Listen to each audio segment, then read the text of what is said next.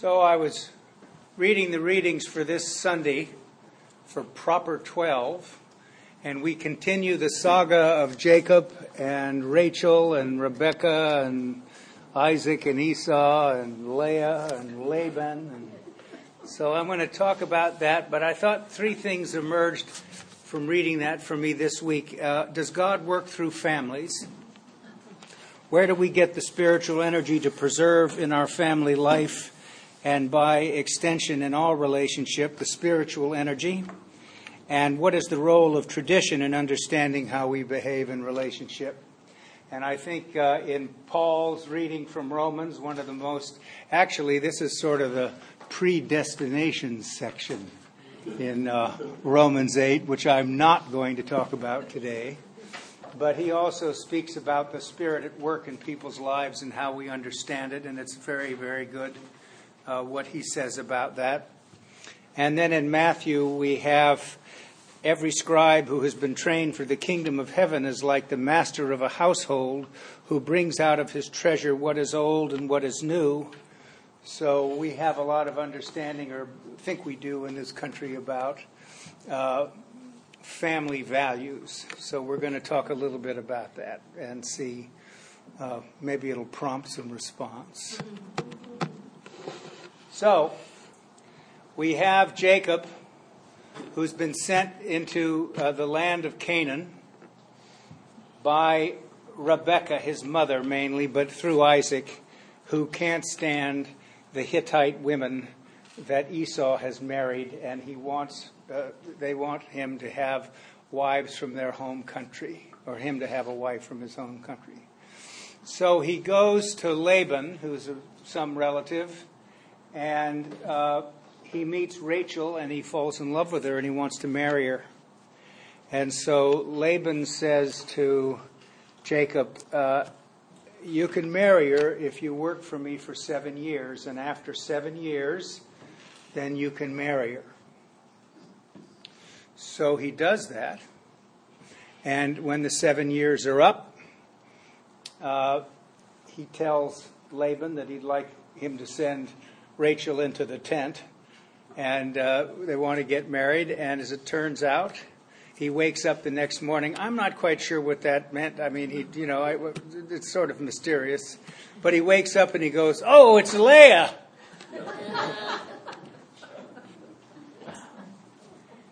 And so Laban says, "Well, it's not the custom in our country to have the second-born married before the firstborn, so you married Leah. If you work for me for another 7 years, then you can have Rachel as your wife. Now you got 2 wives." Now this is a little bit different understanding than we have of the family. Correct? So we have some different view about what that might mean. And permit me to say that the family values that are talked about in this country, or most of us here, it looks to me, are from what they call the bourgeois family in the 19th century. That's where we were from. And the values of the bourgeois family are the ones who have become influential in the West because of the net migration off the farm and the industrialization of the West. You know? On farms, everybody was working together, so the kids were out with dad sometimes and giving mom a little relief while she was cooking for the hands. And then they could come back in and but we were all together. We were all working together, and that's what rural life is, agricultural life. But once you begin to move into cities and you have manufacturing jobs and so forth, we get the deal where it's, honey, you stay home, look after the kids, and I'll earn the money. That was the middle class way in this country. And so we have attached to that a value that maybe isn't justified. And we've also had to understand that the notion of family and what has happened in family life is plural, to say the least. So when we read about the biblical accounts, and you hear people tell you about how we need to restore the biblical values to the way in which we understand marriage, I want to say which ones. Can you let me know about that? What is it? Now, remember, when we're speaking about Jacob, we're speaking about somebody who in the Hebrew, it says, was morally innocent when he was young. And we can construe morally innocent to mean guileless, naive, or somebody who has no moral center of any kind. And the way in which he has behaved throughout his life is as a trickster, a manipulator, somebody who is always trying to get one up on people and to do this. And I read a commentary on this passage this week and says, one wonders if this is a case of destiny produced by character.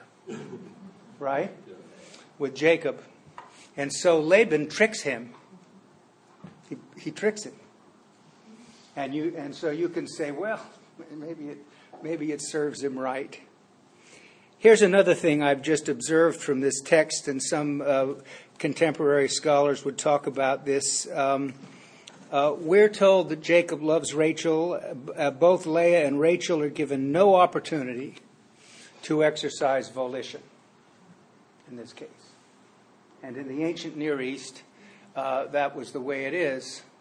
Although I have to say this too, if we're connecting the dots, that when I was a little boy, certainly with my grandparents and their friends, in their marriages, which were by all intents happy and fairly serene, there was one vote. There was one vote. My grandfather's vote was the vote.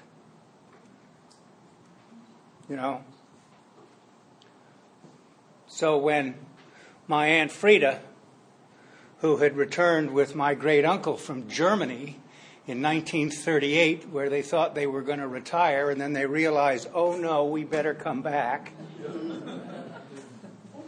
They're sitting at the table in 1938. Even when I was a kid, my Uncle Merritt and my grandfather each had a turkey. So they carved a turkey at each end of the table. And Uncle Merritt was deaf as a post. And he had one of those hearing aids that goes in here with the thing down and it clipped into the deal. So when things got controversial, he would turn his hearing aid off. Right? So Aunt Frida, you had to have met Aunt Frida to know this. She says at the dinner table in 1938 on Thanksgiving, November 1938, they don't tell you all the good things about Hitler. So my grandfather's carving the turkey. I could just see him do that. Carving the turkey. He's got the knife in his hand. He says, listen here, Frida. We're not going to have that kind of conversation in this house. So she shut up. You think that had happened today? No. So I realized then, things began to change in his lifetime for darn sure. There it is. Now we have 2 votes in the family, in all families, 2 votes. And it reminds me of what Winston Churchill once said, that democracy is the worst form of government there is, except for all the others.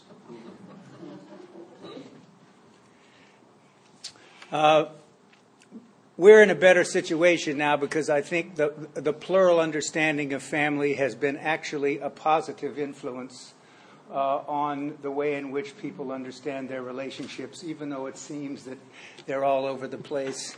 It's not true. There are lots of people who wish to make commitments to one another, and in this country we're beginning to honor that in a way that I think is life-giving. Remember, too, one of my heroes, Edwin Friedman, said, the best relationships, the best marriages are symptom-free 70% of the time. Right? So 30% of the time, you have what some refer to as issues. Now, that doesn't discourage me, because the fact of the matter is that 70% isn't bad, right?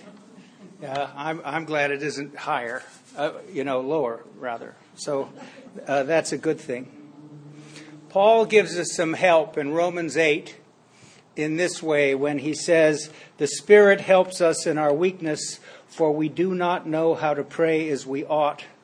But that very Spirit intercedes with sighs too deep for words." Those are the sounds and those are the things that sometimes we refer to as the still small voice that we know is not our own. It comes from within. And that's from the Spirit of God. And God, who searches the heart, knows what is the mind of the Spirit, because the Spirit intercedes for the saints according to the will of God. We know that all things work together for good for those who love God and are called according to his purpose. So that's a commercial message also for relationships to persevere.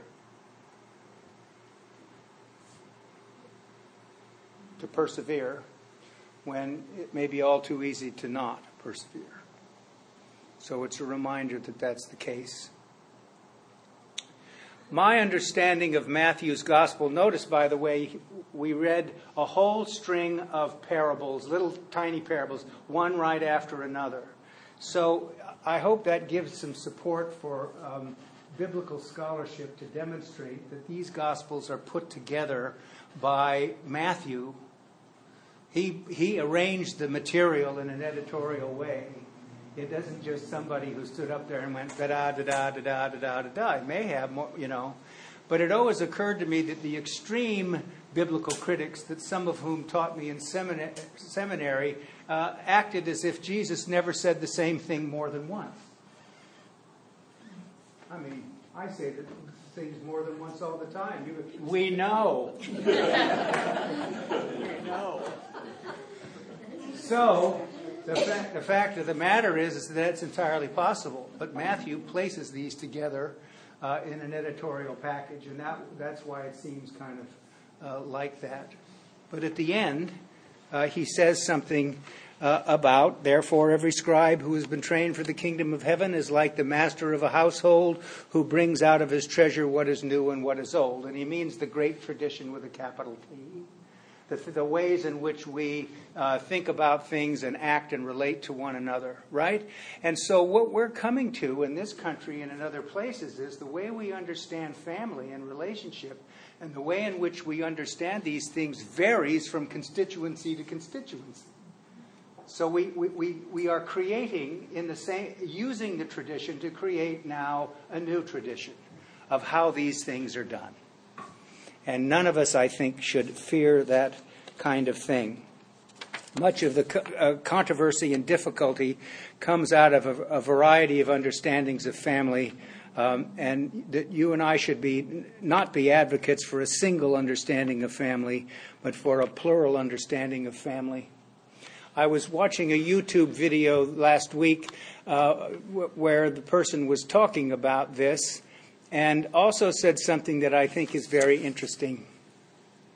In the United States, most people live in urban areas. And Christianity began as an urban movement. And one of the difficulties that we have is that the traditional Christians are mostly located in rural or semi-rural parts of the United States, where there are more plants than people, as somebody said, right? And where the church needs to be is in the city. And what's happened is the church is not in the city. And the level of skepticism and a critical view of organized religion and so forth is very common in cities where people think they want to be nuanced, they want to be educated, they want to be all of these kinds of things, and they think that's the way to be. And we have to figure out how to do this differently,